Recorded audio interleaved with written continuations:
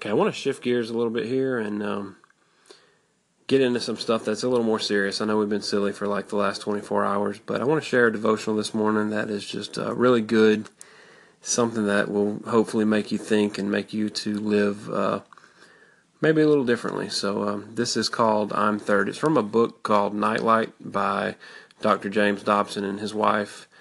It's really like a devotional book for couples, but this is good for anybody. So, out of the sun packed in a diamond formation and flying as one that day, the Minutemen dove at nearly the speed of sound toward a tiny emerald patch on Ohio's unwrinkled crazy quilt below. It was a little after 9 on the morning of June 7th, 1958, and the destination of the Air National Guard's Jet Precision Team was the famed Wright-Patterson Air Force Base, just outside Dayton. On the ground, thousands of faces looked upward as Colonel Walt Williams, leader of the Denver-based Sabre team, gauged a high-speed pullout. For the Minutemen pilots, Colonel Williams, Captain Bob Cherry, Lieutenant Bob Odell, Captain John Ferrier, and Major Win Comer, the maneuver was routine, for they had given their show hundreds of times before millions of people. Low across the fresh green grass, the jet stream streaked far ahead of the noise of the plane's own screaming engines. Judging his pull-up, Colonel Williams pressed the microphone button on top of his throttle. Smoke on, now. The diamond of planes pulled straight up into the turquoise sky, a bushtail of white smoke pluming out behind. The crowd gasped as the four ships suddenly split apart, rolling to the 4 points of the compass and leaving behind a beautiful smoky fleur-de-lis inscribed on the heavens. This was the Minutemen's famed flower burst maneuver. For a minute the crowd relaxed, gazing at the tranquil beauty of the huge white flower that had grown from the lush Ohio grasslands to fill the great bowl of sky.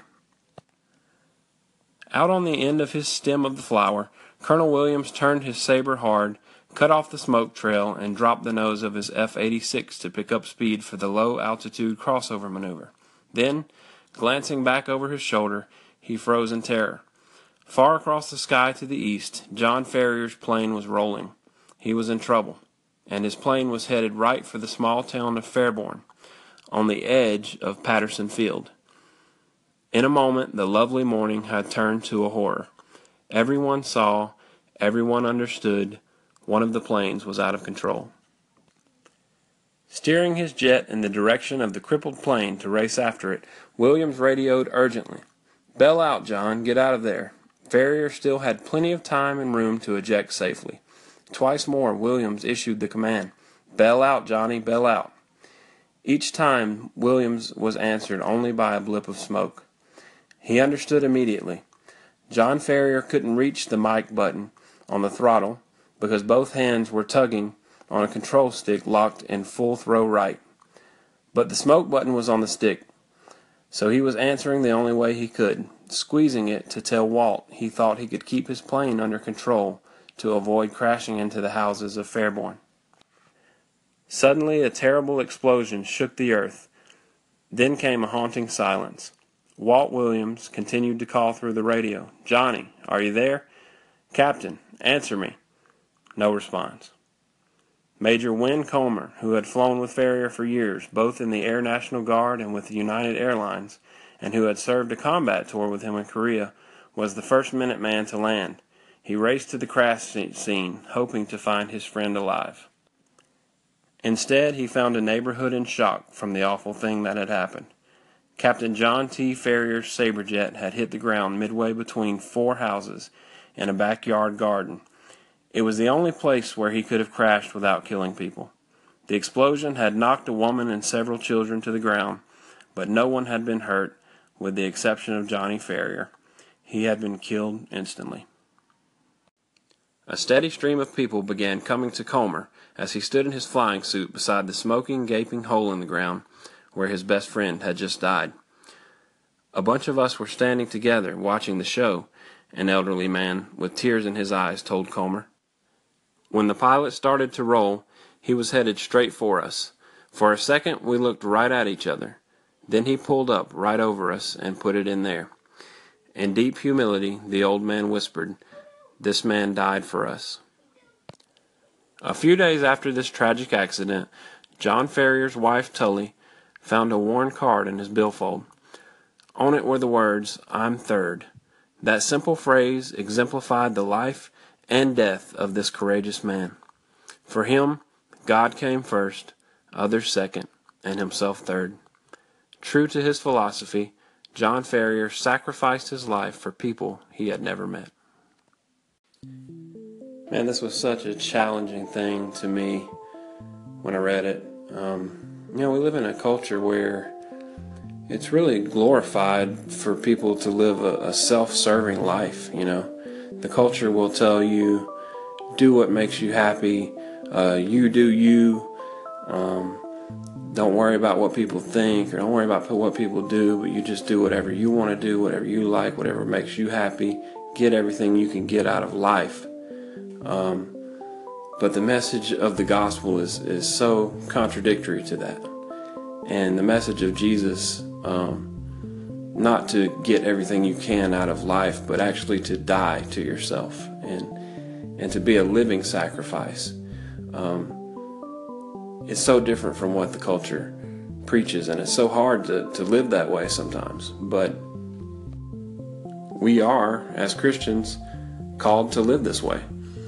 I mean, if you look at the life of Jesus, there's really two things that you can take away from that above everything else. And number one is that he spent his life serving others. He served his disciples. He served all the people that he came in contact with, whether it was healing their sicknesses or ministering to them spiritually.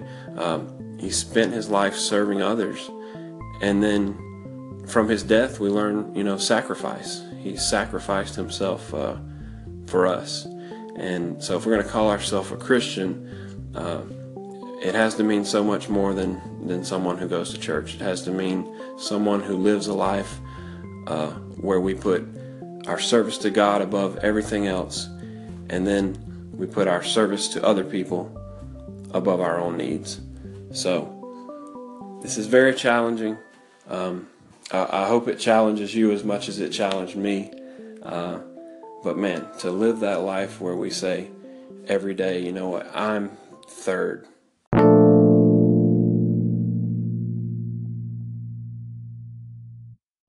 It's interesting that the reason the culture will tell you to put yourself first is because they'll say, well, the way that you find happiness is to put yourself first. But if you look at people who do live that type of lifestyle where they put their own wants and needs above all else, often you just find the most miserable people on the earth. Yet when you look at people who have lived this type of lifestyle of, I'm third, I'm going to put God first, others second, and myself third, those are the most peaceful, joyful, most fulfilled people on the earth. And the reason for that is simple. We were not created to find happiness within ourselves. We were created to find happiness in our communion with God and in our fellowship with others. And so, when you get those things out of order, you won't find peace and happiness, but instead you'll find a life of chaos and misery. Amen. I hope you enjoyed this and found this as challenging as I did. And I hope that you'll take this seriously and, be intentional about putting others' needs ahead of your own and serving others. All right. Hope everyone has a good day and a great rest of the weekend. And I'll talk to you later.